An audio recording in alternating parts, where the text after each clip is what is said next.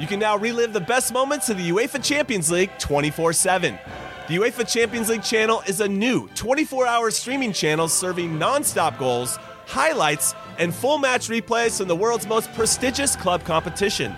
Reminisce on your favorite moments, legendary players, and brilliant goals with the UEFA Champions League channel streaming around the clock on Pluto TV and the CBS Sports app.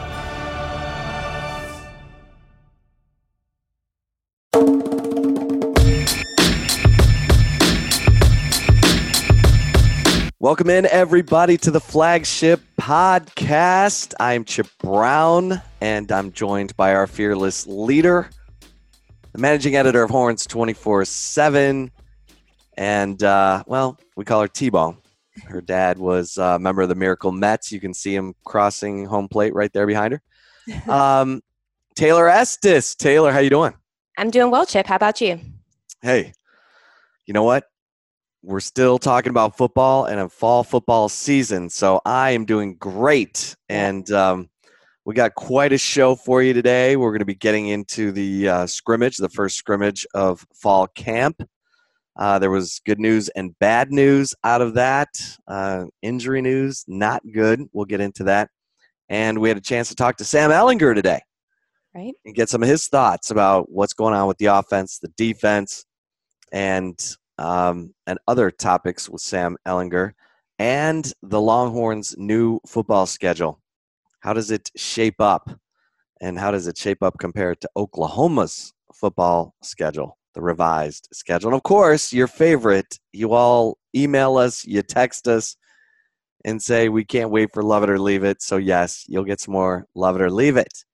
All right, so, Taylor, let's get right into the scrimmage that happened last Saturday.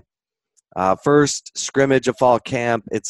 Nothing's been normal. Nothing's been according to plan. So here we are with the first scrimmage, and I think they'd only had like 2 practices and pads before they went into DKR for this scrimmage. And we'll start with the bad news first so that we can move on to the good news. The bad news is that there were a few injuries, Right. but one season-ending injury to stud freshman receiver Troy O'Meary, who, by all accounts and all the team sources I've talked to, was having a great camp, was pushing his way into the top 4 receivers on the team, and a non-contact injury, planted his foot, and torn ACL, done for the season. And that's just discouraging, for Troy O'Meary. Obviously, the kid was putting in great effort, was having a great camp, but that's a position where Texas is looking for production after losing Devin Duvernay and Colin Johnson, and here's this 6'3.5", 230-pound man. Mm-hmm. If you've seen the pictures of Troy O'Meary, he looks like Megatron, for crying out loud. Yeah, you wouldn't think he was a true freshman, I'll tell you that. Right. And now he's out, and this is a big loss, because, man, you love it when young guys come in and push the older guys and get everyone's attention and let everyone know that there's going to be no resting on seniority or I've been in more reps than you. No, you make plays, you get on the field, and this kid was making plays, Taylor. Yeah, no, I mean, this is a huge loss, Chip. And even just we talked to Sam Ehlinger on Tuesday, and when he was asked about some of the younger guys who have really stood out, the first name that came out of his mouth was Troy O'Meary. And he talked about how big of a loss it really was, because he was having a fantastic camp. And at the position where Texas has, the open spots that they need guys to step up, that's a huge loss. I mean, because if you look at the type of receivers that Texas has put on the field since Tom Herman has taken over, I mean, he's usually had at least 2 of the big body receivers, with Colin Johnson, Lil Jordan Humphrey in 2018, and then Colin Johnson and Brennan Eagles a lot last season in 2019. And right now, it's pretty much Brennan Eagles, because a lot of the other type of receivers that Texas have are more the prototypical type of slot receiver body, a little bit shorter and not as I guess, daunting as a jump ball type of threat in the end zone. So this is a big loss, in my opinion. Yeah, it is. And you're right. The big receiver group at Texas now, you've got Brennan Eagles at 6'4". You've got Tariq Black, the Michigan grad transfer, at 6'3".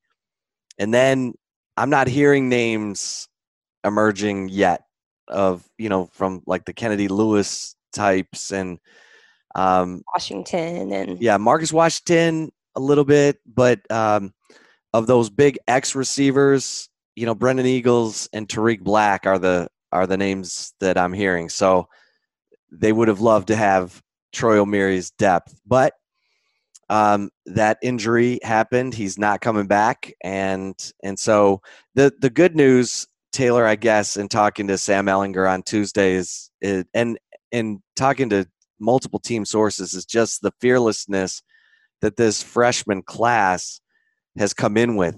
And right. I mean, the names that we're hearing, Kelvonte Dixon, the younger brother of running back Keontae Ingram, 6 foot, 180 pounds at receiver. He's getting some buzz, and that's good because you want to hear about guys who are really making a move, and I haven't heard a whole heck of a lot about Brennan Eagles yet making a bunch of plays in this camp. So, I mean, Brennan Eagles needs to really show up. I mean, this is a guy who's 6'4", runs like the wind, had 6 touchdown catches last year. We are hearing good things about Jordan Whittington and Jake Smith and Joshua Moore and Marcus Washington. Need to hear more good things about Brennan Eagles. It's early. Mm-hmm. I mean, 3 weeks, right? Yep, about 3 weeks. Is that right? To my birthday? Until the season opener? Oh, yeah, until the season opener. Yeah, I thought you were talking about fall camp. I was like, I think it's less than that. But yeah, 3 weeks. Yep, Man, it's already August 18th, Taylor. I know. We gotta make sure this football season thing happens. You know what I mean? No doubt about it. And one thing with Brennan Eagles too, you have to consider is he's one of the most experienced receivers returning to the group. He's a true junior. He has seen a decent amount of playing time since he enrolled at Texas. So, if it's usually the way that this goes, if younger guys start showing up better and more consistently than some of the older guys, why would you play the older guy? You play the younger one. You play the hot hand. And, if some of these underclassmen are stepping up and, we're hearing more about them than Brennan Eagles, then that could be a sign. But as you said, it's still early and they've only had one scrimmage. And Tom Herman over the weekend after the scrimmage told us this was the first, full go scrimmage since I believe he said late December prior to the Alamo Bowl against Utah. So, it was going to be rusty. He even said that openly. It was sloppy. But, there's the time, clock is kind of ticking down right now. So, if guys like Brennan Eagles really want to secure their starting spot, it's now or never. Well, back to the scrimmage now. The good news was that the defensive line was dominant in the scrimmage, and not just the Keandre Coburns, Joseph Osai's, Taquan Graham's, and Moro Ajomos, but Alfred Collins and Vernon Broughton and Tavondre Sweat also had a big day from what I'm told. And so you lose Marquez Bimage, he opts out, and by all accounts, from what I'm hearing, he will be back next year. He'll be slimmed down from that 272 who he weighed last year when he tried to beef up to be a 4-eye defensive end. He'd already gotten down to 251. Right. He could be a jack. He could replace Osai. If Osai goes pro after this season, I mean, let's go slow here, but Bimage can handle the strong side defensive end position. He could play jack. He's explosive, but you're loving the fact that Alfred Collins, the freshman from Bastrop, his name just keeps coming up, Taylor. Every time I'm talking to team sources, they're saying this guy's putting on a show. So I think there's a lot of excitement around Alfred Collins. Yeah, well, he was also one of the highest ranked signees that Texas did add this year. I believe he was the third highest behind Hudson Card, barely behind Hudson Card. Yeah, I mean, I think that when we were able to talk to some of the assistant coaches for the first time prior to everything being shut down, we were talking to new defensive line coach. Oh my gosh, why is his name leaving my head right now? But Mark Hagan. And he talked about how he was pumped that, he felt like he got kind of a Christmas come early present with him just being hired soon before Alfred Collins actually committed to Texas. So, I think that's been a player that a lot of the defensive line coaches have been excited about. So sounds like he might be, kind of living up to that hyped defensive line recruit that he was when he signed for Texas. Yeah, it's interesting because Tim Crowder, who is a friend of the Flagship podcast and has trained a lot of athletes who've gone on to play at Texas. He's trained Texas athletes. He's trained post-college Texas athletes like Alex Okafor. But he trained Alfred Collins in high school, and he said that this guy reminds him of Reggie White, the perennial Pro Bowler, and he hoped that Alfred Collins would get a chance to play defensive end. And from what it sounds like, he's playing a lot inside. I mean, he's a big guy. And I think the concern is that he couldn't hold up at his size. He's almost 300 or right at 300 pounds at the defensive end position. So who knows? But it sounds like he's playing inside more. And Vernon Broughton is actually playing a little bit on the outside. And Vernon Broughton weighs 305. But they both are monsters. I mean, Tom Herman talked about that. Standing next to Alfred Collins and Vernon Broughton, he said, these are two huge dudes, and they're freshmen. So, look, defensive line, one of the hardest positions to get right in recruiting. I've said you got to get the quarterback right, but then you got to get your interior defensive lineman right. That to me is the second most important recruited position. And I think Tom Herman he's hitting pay dirt here the last few years in the recruiting game. Yeah. Well, Alfred Collins, I just looked up the roster. He's listed at 305. And he wasn't an early enrollee. He was a summer enrollee for Texas. So it's a big freshman, I'll tell you that. And if you saw how he looked, I don't think it's a 305. You're worried that he's too flabby, doesn't have the muscle. It's a solid 305, and that's crazy. Those guys will get your blood flowing. As far as the rest of the scrimmage, I'm hearing that the offensive line had a tough day, obviously, but they're still trying to figure out the combinations on the right side. So they have not solidified that yet. I've mentioned Isaiah Hookfin quite a bit as a name to keep an eye on, and I continue to hear that he's getting a lot of work at guard. So's Denzel Okafor at guard, with Christian Jones at right tackle. When Hookfin's at guard, you've got Okafor at tackle. So it sounds like those three are the ones vying for the two vacant spots on the offensive line. And really, you've got Sam Cosme and Junior Angalau on the left side, and then Derek Kerstetter at center. So you're really looking for that right guard and right tackle, and it sounds like Denzel Okafor, Christian Jones, and Isaiah Hookfin are the ones getting the most reps with the first team, and they got to get things figured out because the toughest guys they go up against this season might be in practice, Taylor, on that defensive line. Yeah, no doubt about it. I mean, who would you say, from what you have been hearing, is the guy to really pay attention to? Well, I think they think Hookfin is a freak. Like, I think they see big upside with Hookfin, and I see him starting at guard.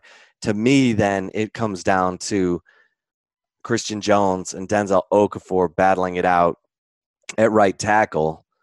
And, Denzel Okafor, fifth-year senior, has the body, has the NFL body. Does he have the consistency mentally to bring it every snap? that's the $1 million question. He's a fifth-year senior. He was in the portal. He took himself out of the portal and decided to stay. He was thinking of doing the grad transfer thing elsewhere, but he's just got to go win it. He's just got to go win the job, and he's got to do it every single day. And so, the offensive line had a tough day, but these scrimmages, you tend to have a bad day and then you bounce back, and right.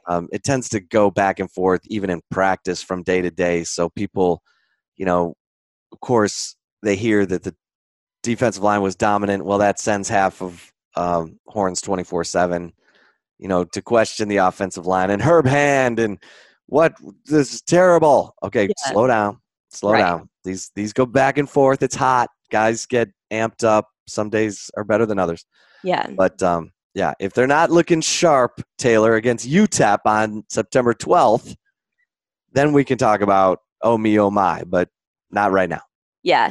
And I do think a lot of people may have forgotten how well Texas has been able to redshirt the offensive line signees over the last two recruiting cycles, or in 2018, 2019. I mean, Isaiah Hookfin is a perfect example of that. I think a lot of people may have forgot about him. And then all of a sudden he's showing out. Well, I mean, it's so important, Chip, in my opinion, for offensive linemen to get that redshirt year. So these are guys, one thing that we have to always remember in fall camp, just because you're second string doesn't mean that you're getting a lot of quality reps. So these guys, even if they were second string last year, they weren't getting these type of reps. Basically, after the second week of fall camp, they start kind of putting together the depth chart, and then they focus on the most quality reps being with the guys that they think are going to be the starters. And so, I think that there's going to be, just because of the inexperience at some of the positions on the offensive line, obviously not all of them, the left side seems to be pretty solid, and Derek Kerstetter moving to center, I think, according to Sam Ehlinger, has not had any hiccups in doing that move over to center. But, the other positions have always kind of been, we don't know what will come about for Texas. And, but let's before we, curse these offensive linemen who have never really had quality college reps, either at practice or in the game, let's just give them a chance. Let's just kind of tap the brakes. And as you said, come UTEP, if Sam Ehlinger is running for his life, then let's sound the alarm. Right. So those are, and then, some other names that had some moments in that scrimmage. Bijan Robinson, Hudson Card has gotten a lot of buzz through the first 8 practices. He's, of course, the early enrollee quarterback from Lake Travis. Jaquindon Jackson from Duncanville is still recovering from his season-ending knee surgery in the playoffs. Remember, it was Jaquindon Jackson and Duncanville that ended South Lake Carroll and Quinn Ewers' season last year, and we'll get to Quinn Ewers here in a second. The 5-star quarterback in the 2022 class who committed to Texas and has sent confetti into the air in Austin, Taylor.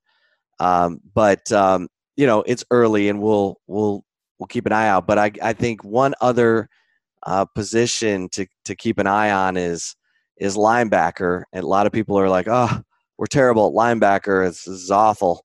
No, Delia Dayaway's doing fine. And the guys to keep an eye on really are David Benda and Jalen Ford. I'm hearing really good things about Jalen Ford. Like, he may not start this year, and Benda may not start this year. Maybe he will. Yeah. But I'm hearing really good things about Jalen Ford and David Benda. So those guys have the arrow, those little stock up, stock down. Yeah. Stock up. All right. Well, and Texas put out a highlight video of Bijan Robinson scoring a touchdown in practice late last week. And David Benda was with the first team defense in that video. So something to keep an eye out for sure. when we can't be at practice, we have to look at every detail of these highlight videos and everything. Sadly, literally, we were going through and be like, okay, Moro Joma's out there with the first team, Josh Thompson, David Benda. So welcome to 2020, people. Right. And we talked about this last week. Tom Herman said that, the position battles that he's really intrigued by, of course, offensive line, linebacker, and then corner. And keep an eye on Josh Thompson and Kenyatta Watson. We've said that because they're pushing Jalen Green and Deshaun Jameson, and that one could go all the way to game week. Yeah, and I've been on the Josh Thompson hype train. I've been driving that train, I think, for a little while, and I think this is definitely somebody to keep an eye on. Yeah, he's waited his turn. Yep. I mean, they've had really good, talented guys. I mean, they've had Chris Boyd and Holton Hill, and they've had Brandon Jones. They've had guys who are in the league, right? That Josh Thompson had to wait behind, and now he's getting his chance. Yeah, and he moved too. You remember he went from corner to safety to corner safety nickel type of hybrid type of thing last year. I mean, he's kind of back at his natural position. And from what I've been told, this is the position he always has wanted to play, but he's been one of those team player guys that's like, I'll help out anywhere I can in the secondary.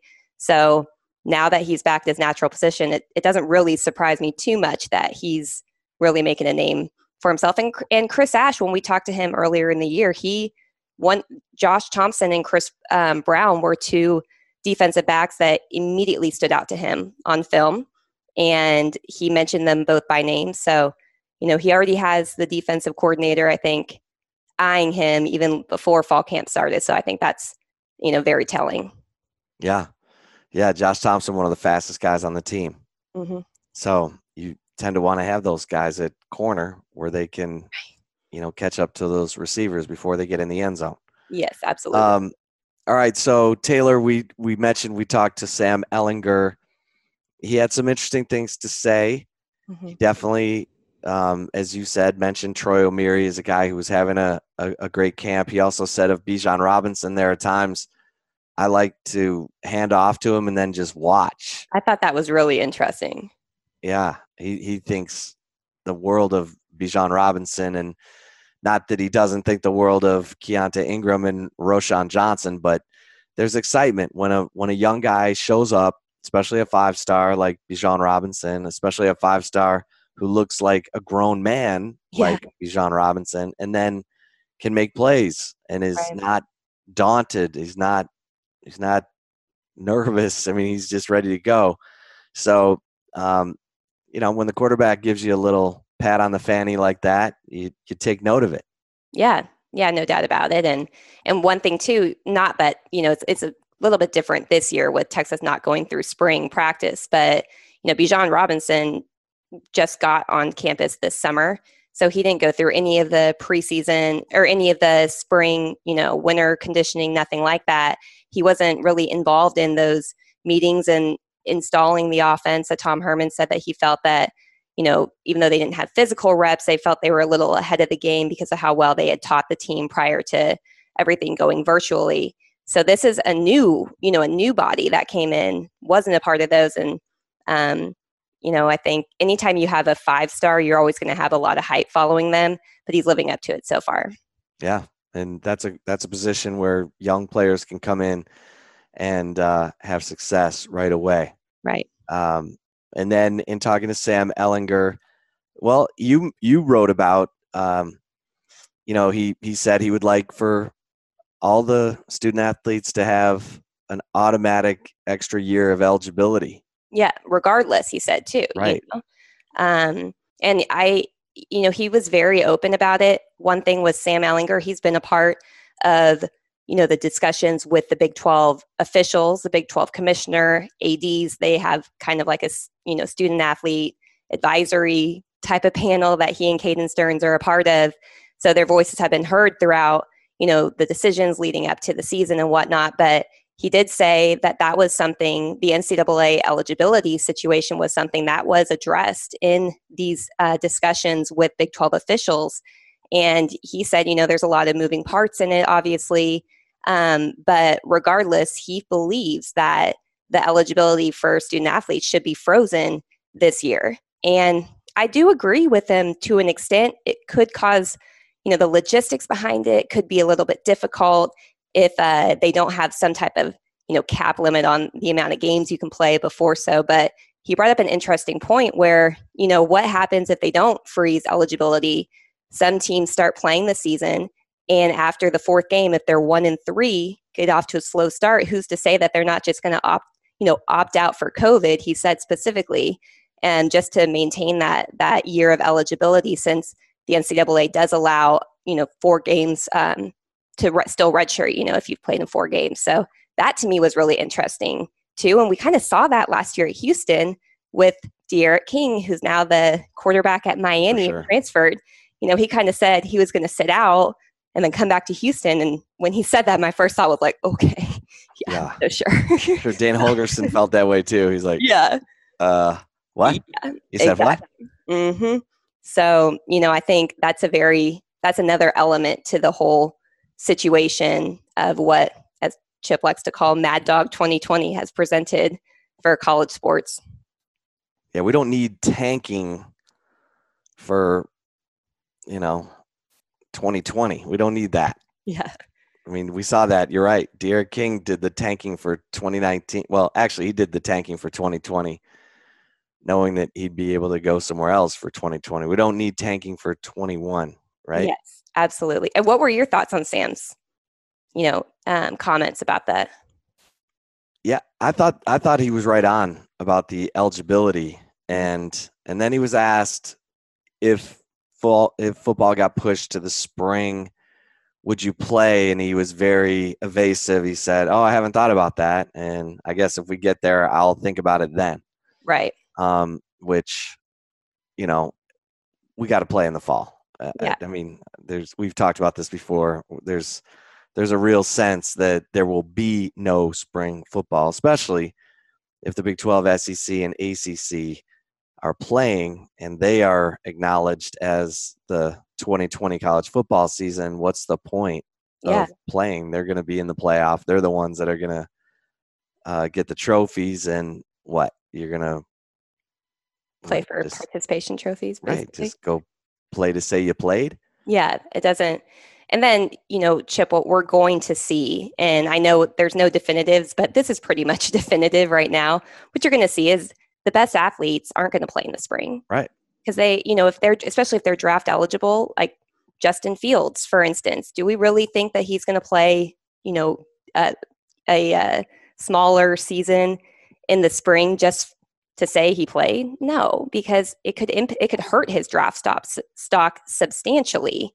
And that's why he started that petition that now has 250,000 signatures, because he's like, I need to play in the fall. Yeah. I have a team that can win the national championship, and I'm a Heisman Trophy candidate, possibly, right. Early favorite, one of the early favorites. So let's get this party started. And Kevin Warren, the Big Ten commissioner, is like, sorry, nobody home.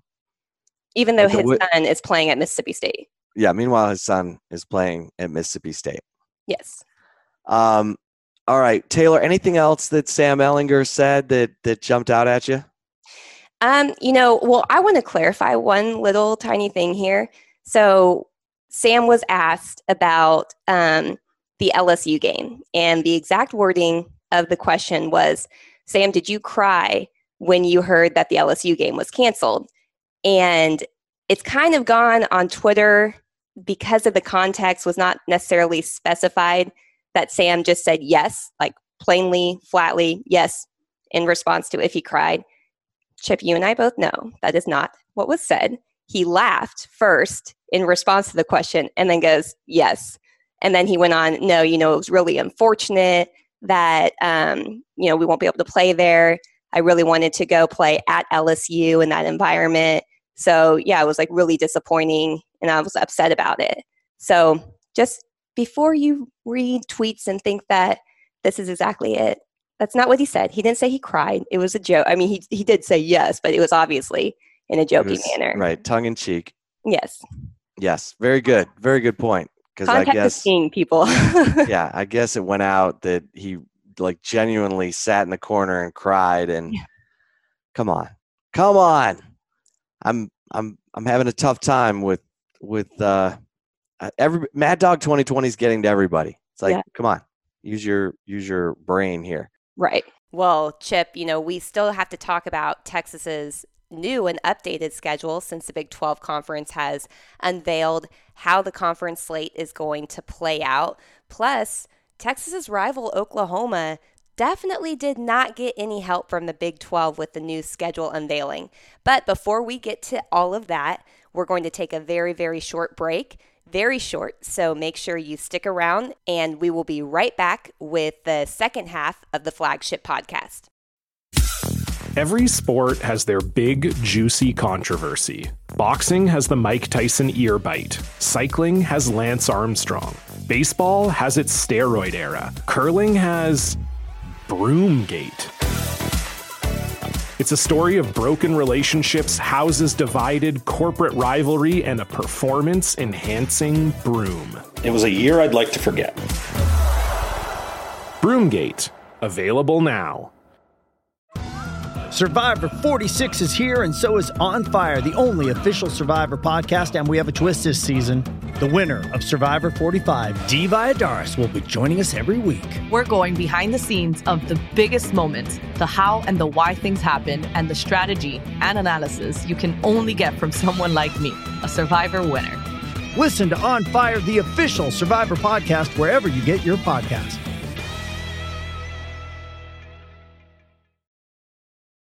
Okay, well, I think we're getting to that time. You know what I'm saying? Well, first, Chip, we got to talk about Texas' new schedule before. Yes, of course. Yes, of course. Can't tease something and then not talk about it. Right. We mentioned UTEP as the non-conference. Of course, you heard that here first. But then Texas's revised Big 12 schedule, drum roll, they were going to open at K-State. Now they're going to open at Texas Tech and then play TCU in Austin and then go play Oklahoma. And so let's start with that right there, Taylor. I will gladly take a road trip to Lubbock and take my chances with a Texas Tech defense that no longer has Jordan Brooks or Broderick Washington or Douglas Coleman, who had 8 interceptions last year. Then going up to Manhattan to face Chris Kleiman, the defensive guru who's won multiple national championships at North Dakota State and had one of the best defenses in the Big 12 that no one's talking about. And he has 7 starters back on that defense, including Wyatt Hubert, who was one of the sack leaders in the Big 12 last year. So I'm thinking Texas came out okay in the revised Big 12 schedule. What say you? So I do think that there are ups and downs of it. We've talked previously on the Flagship podcast about how one game that was one that, could be the toughest one on the schedule for Texas was ending the season at Oklahoma State on Black Friday, the day after Thanksgiving, when, that could have had very substantial Big 12 conference title implications that followed that game if the season kind of played out the way people expect it to at the top. Now they play on Halloween. Now they play, yes. So now they play on Halloween there. But when I saw this schedule, I was kind of like, oh, no. I don't know if this got any better because now they're ending this season at K-State on the road in Manhattan in December, where it's probably going to be freezing, if not possibly sleeting or snowing. And we've been there when it's been freezing, sleeting, and snowing. Yes. Yeah, when they won the Big 12 or a share of the Big 12 championship in, what was that, 2012, I believe. That was I've never been more scared in my life because I was on the field when the crowd started rushing it and I got afraid I was going to get trampled. But anyway, Texas has only won one game there since when, 2003? And one thing to consider, the years that Texas did play for... And that was with Tom Herman.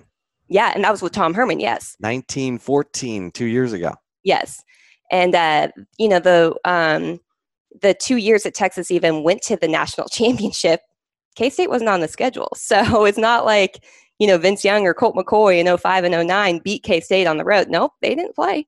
So I don't know what it is about Manhattan, Kansas, but there's something in the air in Bill Snyder Stadium. You wouldn't expect it because it's really small, it's really compact, but it gets loud in there. And it's kind of one of those, don't let the oil get hot type of thing with the crowd and atmosphere in there, because once that starts, it's difficult to stop it. And I've witnessed, I've seen Texas get shut out there on the road. So, we've seen this happen. Well, guess who opens Big 12 play with K-State? That would be the Oklahoma Sooners, who got paddled by K-State last year. And that was, that was brutal. Skylar Thompson ran all over that OU defense. K-State controlled that game pretty much from start to finish. Mm-hmm. And here's K-State with their Chris Kleiman defense going up against a first-time starter at quarterback for OU. You want to stay away from the veteran defenses if you're OU with your young quarterback until the second half of the season. And the Big 12 did not do Oklahoma any favors, because then they go to Iowa State, which I said would be my Big 12 upset of the year, Iowa State over OU. They have 9 starters back on defense. John Haycock is still dialing up that defense. Then they play Texas, who has 9 starters back. Then they play TCU, who has Corey Bethley, Garrett Wallow, and Trevon Moehrig right up the middle of their defense. And Taylor, that is like, for the 5-time defending Big 12 champs, they got no favors from the scheduling. Look at the SEC. Alabama draws Vanderbilt and Missouri from the East, and Georgia draws Arkansas. The SEC protected their kingmakers when they added the 2 conference games. And it's just it's interesting to me to see how the Big 12 did not look out for Oklahoma, it seems. Yeah, no doubt. The people in the SEC I feel most sorry for are probably the new coaches. Some of them. Oh my gosh. Arkansas drew Georgia and Florida. Yeah. From the East. What was Missouri? Missouri had a gauntlet too, right? Oh yeah, Missouri got Alabama and LSU. Mm-hmm. So it's yeah. Yeah, they definitely looked out for their bell cows in the SEC, I think. Yeah. So Texas, I think that schedule is manageable. Look, you're going to have to go on the road. You're going to have to go on the road to K-State. You're going to have to go on the road to Oklahoma State. You're going to have to go on the road to Tech.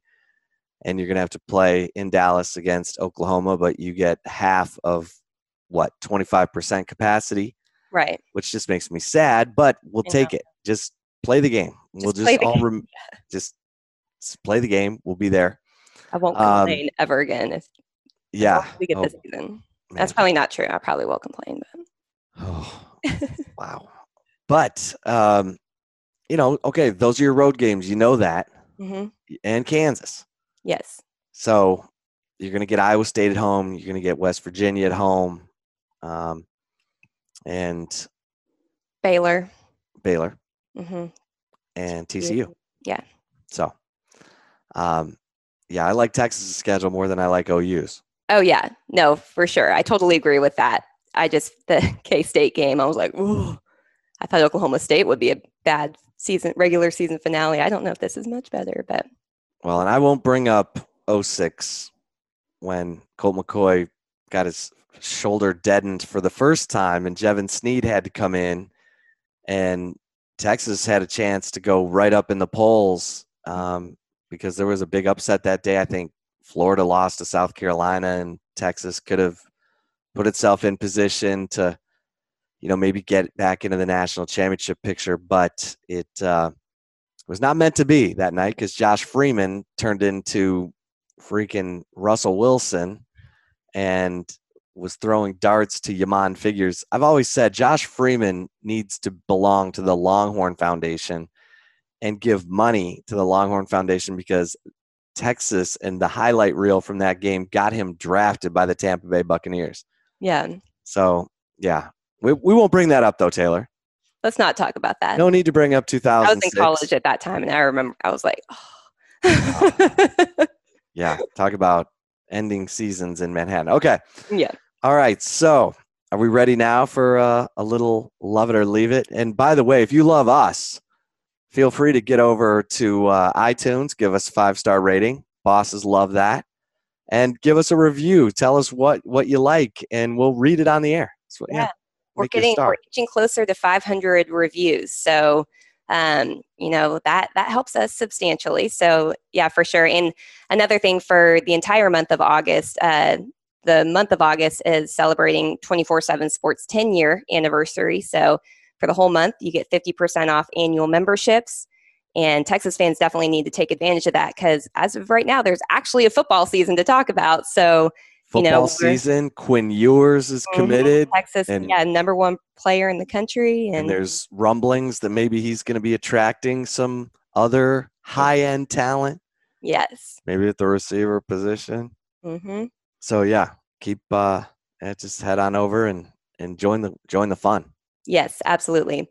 All right, Chip. So let's get into our Love It or Leave It segment. I'm going to pose some statements to you. If you agree, you love it. If you disagree, you leave it. So to start off, there seems to be a lot of positive buzz around Hudson Card so far in fall camp. Love it or leave it, that buzz is justified. Okay, I'm going to love this and I'm going to leave it. Now, let me explain. Hudson Card, everything you're hearing is that the guy he's a sponge. He's come in, he's learned the offense. Even when he's not in the rep in practice, he'll be dropping back and simulating the throw when he would be making the throw. Like so when they go back and look at film, they can see Hudson Card looking at the defense and then simulating when he would throw it. Sometimes he throws it before the quarterback in the rep throws it. And so the coaches can see what's going on, which is smart by Hudson Card because he knows the offense. I'm going to leave it just the hype machine, he struggled in the scrimmage like everybody. And when the live bullets are flying, it's going to be tough for the freshman from Lake Travis. But he has all the answers to the questions. So from that standpoint, the buzz is justified. But don't crown him yet. Right. And Casey Thompson's been in the system. Now, the unfair part for Casey Thompson is they bring in a new offensive coordinator. Now, Mike Yurcich recruited Casey Thompson at Oklahoma State, so they know each other. But Casey's having to kind of learn the offense with everyone else, which puts Hudson Card, Jaquindon Jackson on somewhat equal footing with Casey Thompson. It's not like Casey has a ton of game reps, but I think there is justified buzz around Hudson Card. He's doing everything right, but let's not crown him quite yet. Yeah. Okay. I don't know why I started thinking this. Didn't Shane Buechele do that in his first spring? I think it was either Shane Buechele or Sam Ehlinger that I remember being in spring practice. I actually think it was Shane behind it was Shane. Tyrone Swoops. Yeah. And that's exactly what he did. And Shane started as a true freshman. So, that to me should be a positive. And Shane Buechele, his career didn't fully work out at Texas, but he did win some games for Texas and then led your ponies, the SMU, to an 8-win season was it last year? Mustangs. Wild horses. Ponies are little horses that girls ride at a birthday party. Why was Wild Mustangs? Yes. Yes. Success then. Double-digit wins for Shane Buechele for the Mustangs, the Mustang Mafia.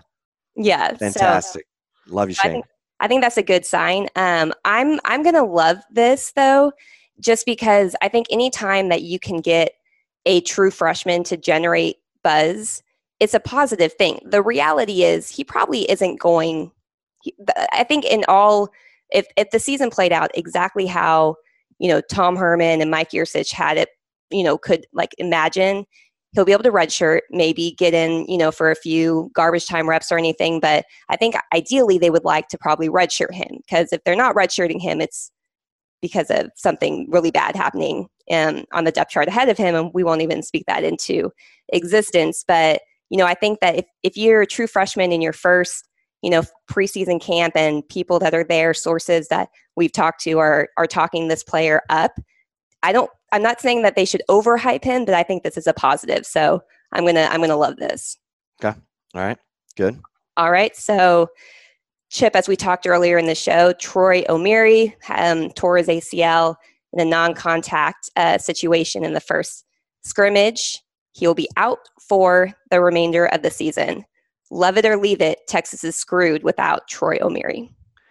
I'm going to leave this. They're not screwed, but this kid had some serious upside and was making some waves, and would have been fun to see if he could carry that over to the season and not hit the wall. I mean, look, we had a lot of excitement about Jake Smith at this time last year. He was running reverses and catching flare passes and taking it to the house in fall camp. And my God, Jake Smith, this guy's going to be unbelievable. Mm-hmm. He hit the freshman wall. I mean, he scored a touchdown against LSU, and then he had ups and downs. Yes. Now, the good news is Jake Smith is dialed in. Tom Herman said was voted by his teammates onto the leadership council as a sophomore. That says a lot. Mm-hmm. So anyone wondering where Jake Smith's head is, his head is at Texas and making plays. And Jake Smith, Jordan Whittington, Tariq Black, and Brennan Eagles. Those guys are the reasons that Texas is not screwed with the injury to Troy Omeire. But this hurts because he's a big receiver, and Texas needs to develop the next guy or depth at that big receiver position. Right. I agree with you. I'm going to leave this. It's early in fall camp. It's great that he was getting hype, but to say that Texas is screwed when Texas has a number of talented, wide receivers. Now they may be a little inexperienced or a little green, but still, I mean, as long as they're developed and they continue to be developed from the way that they were coming in, as recruits, because these were all, 4 or 5 star type of receivers that Texas has just all across the wide receiver group. So I'm gonna believe in our rankings, our recruiting rankings, people. I'm gonna give Texas coaches the benefit of the doubt, and Andre Coleman being able to develop the receivers and say they're not going to be screwed, but it's a hit, no doubt about it. Yeah. All right, Chip. Well, with reports of COVID-19 spikes on campuses where students have returned, like North Carolina and Notre Dame, love it or leave it, we're doomed this college football season. No, I'm leaving this. I'm leaving it. We're not doomed. We're not doomed. But Taylor, help me out with this, because remember all the talk about how we can't have student athletes on campus going through fall sports with no students on campus. That's terrible. It looks like we're just, having the student athletes be guinea pigs and sacrificed to the lambs to play fall sports. No. Yeah. They're in a bubble, and we'd like to keep them in the bubble. And you can have your general student population doing online classes. I mean, we're in a pandemic after all, and the testing on the football side is going well. Now, I'm knocking on some wood here, because as long as those tests keep coming back negative, we're okay. Right. I've talked to Big 12 officials at 6 different schools. All of them said, look, we're going to get a little spike when the general student population comes back. We're ready for it. So when you're talking about thousands of students and you're getting 100-something tests back positive, that's livable. Right. I mean, people are like, oh my God, the world is ending. No, it isn't. Calm down. Relax. Right. But we don't need these students in and around the football team, because they're in a bubble. They're doing good. Leave them alone. Yes. I'm selfish. Totally, no, I mean, football. So that's how I feel about it. And one thing too, if people are complaining about student athletes, being on campus if every other, student doesn't have to be. First of all, Chip, as you mentioned, that's a positive because we've seen the numbers drastically go down within football departments across the country. And then secondly, I mean, the reality is if there is no football season, this could have long-term implications for some players' careers. I mean, I can't get Joe Burrow's tweet that he sent out after the Big Ten announced that they were going to postpone the season to the spring. He said, if I didn't play last fall, I'd probably be looking for a job right now as a number one. Selling insurance. Yeah, overall pick, the number one overall draft pick. And so if we're truly looking out for the best interests of the student athletes, number one, it's been shown that when they're confined into a controlled environment, it seems as the way it has been going so far, we don't know any, definitives, but as the numbers have come back, that actually is safer than sending them home. And then two, don't we want these student athletes to succeed after they leave? Like, don't we want some of the players that could, surprise and jump on the scene and become first, second, third round draft picks just by one good season? Isn't that looking out for the betterment of the student athletes? I mean, correct me if I'm wrong, but I feel like that's being entirely overlooked. People are just going with it just shows that, college football shouldn't be an amateur sport and these are employees and blah, blah, blah. It's like, no, that's not the case.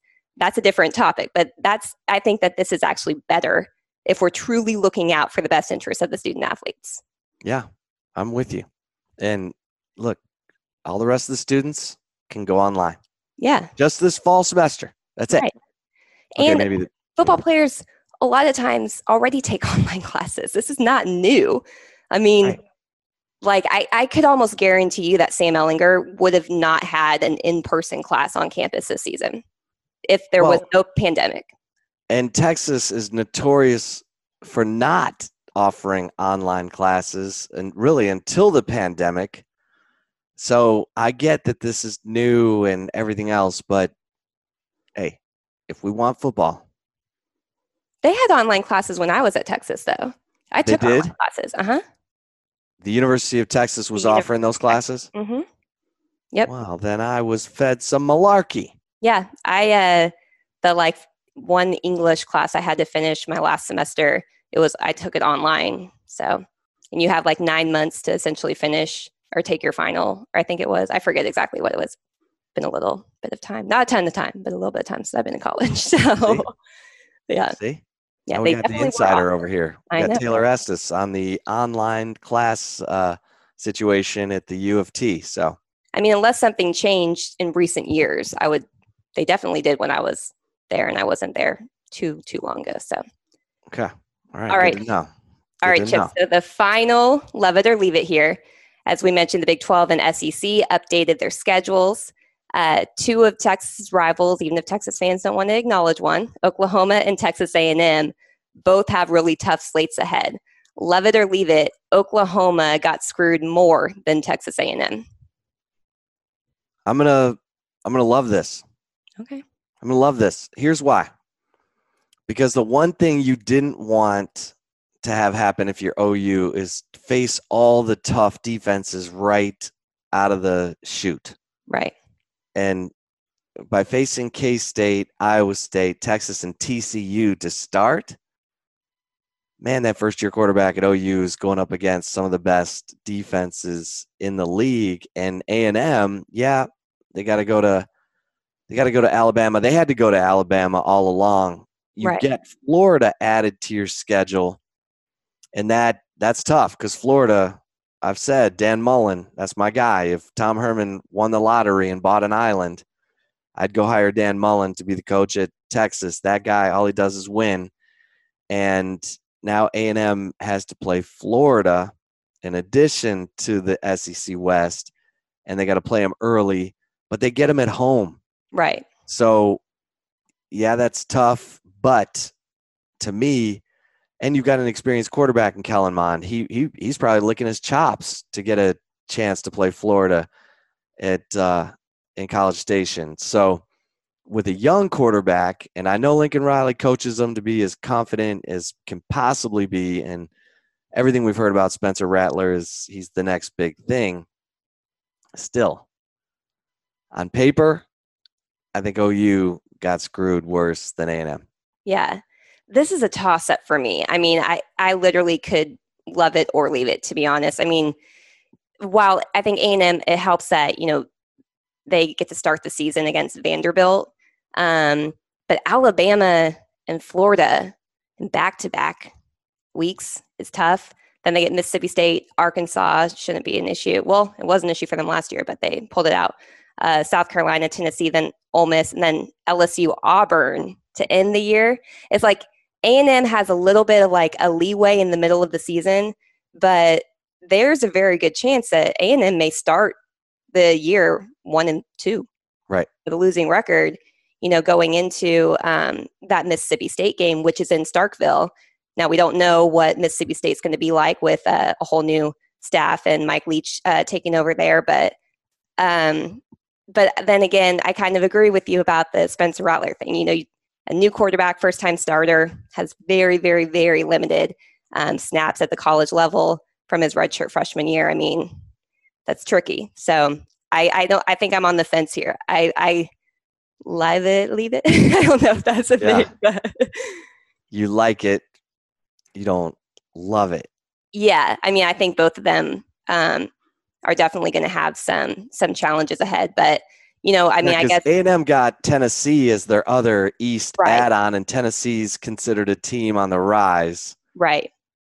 I mean, not like Florida, but still, Tennessee's tricky. And that's on the road, too. And that's on the road. So, so Tennessee, Ole Miss, LSU, Auburn, and Ole Miss, we don't know what it's going to be like under Lane Kiffin, first-year head coach there. So, but there's talent. I mean, in Mississippi State, they have one of the best running backs in the country, and Kylan Hill, as long as he hasn't opted out, I haven't seen anything like that. But, yeah, it's going to be a challenge. But experience a lot of times plays. So Oklahoma may be in a worse situation. Well, experience is what we gain every time we do the flagship podcast. Hopefully it's been a great experience for you all listening. We sure do appreciate you. And if you're feeling so kind, jump over to iTunes, give us a 5-star rating, give us a review. We need to get to 500 reviews. We're close. So help us. We're asking you. And we'll do it again next week. We promise. Don't forget to check out the flagship podcast on Mondays. The interview this week, Lance Taylor, and he covers the SEC at Jocks Radio in Birmingham, Alabama. Some really interesting takes on his view of Texas, the SEC, the landscape of college football, and he likes Texas a lot. Football playoff contender, possibly. Telling you what. So check that out. Saying that. And for Taylor Estes, I am Chip Brown. Until next week, everybody stay safe and keep the faith. Thanks for listening. Jeremy Renner returns to Paramount Plus for a brand new season of the original hit series, Mayor of Kingstown. My job is to create a balance, avoid a war. From executive producer Taylor Sheridan, co-creator of Yellowstone. There's some new players in town, and they brought the plague. And Antoine Fuqua, director of Training Day. I know it's always been a war zone, Mike, but this is next level. The Mayor is back in business. Are you warning me? You're going to find out. Mayor of Kingstown. New season streaming June 2nd, exclusively on Paramount Plus.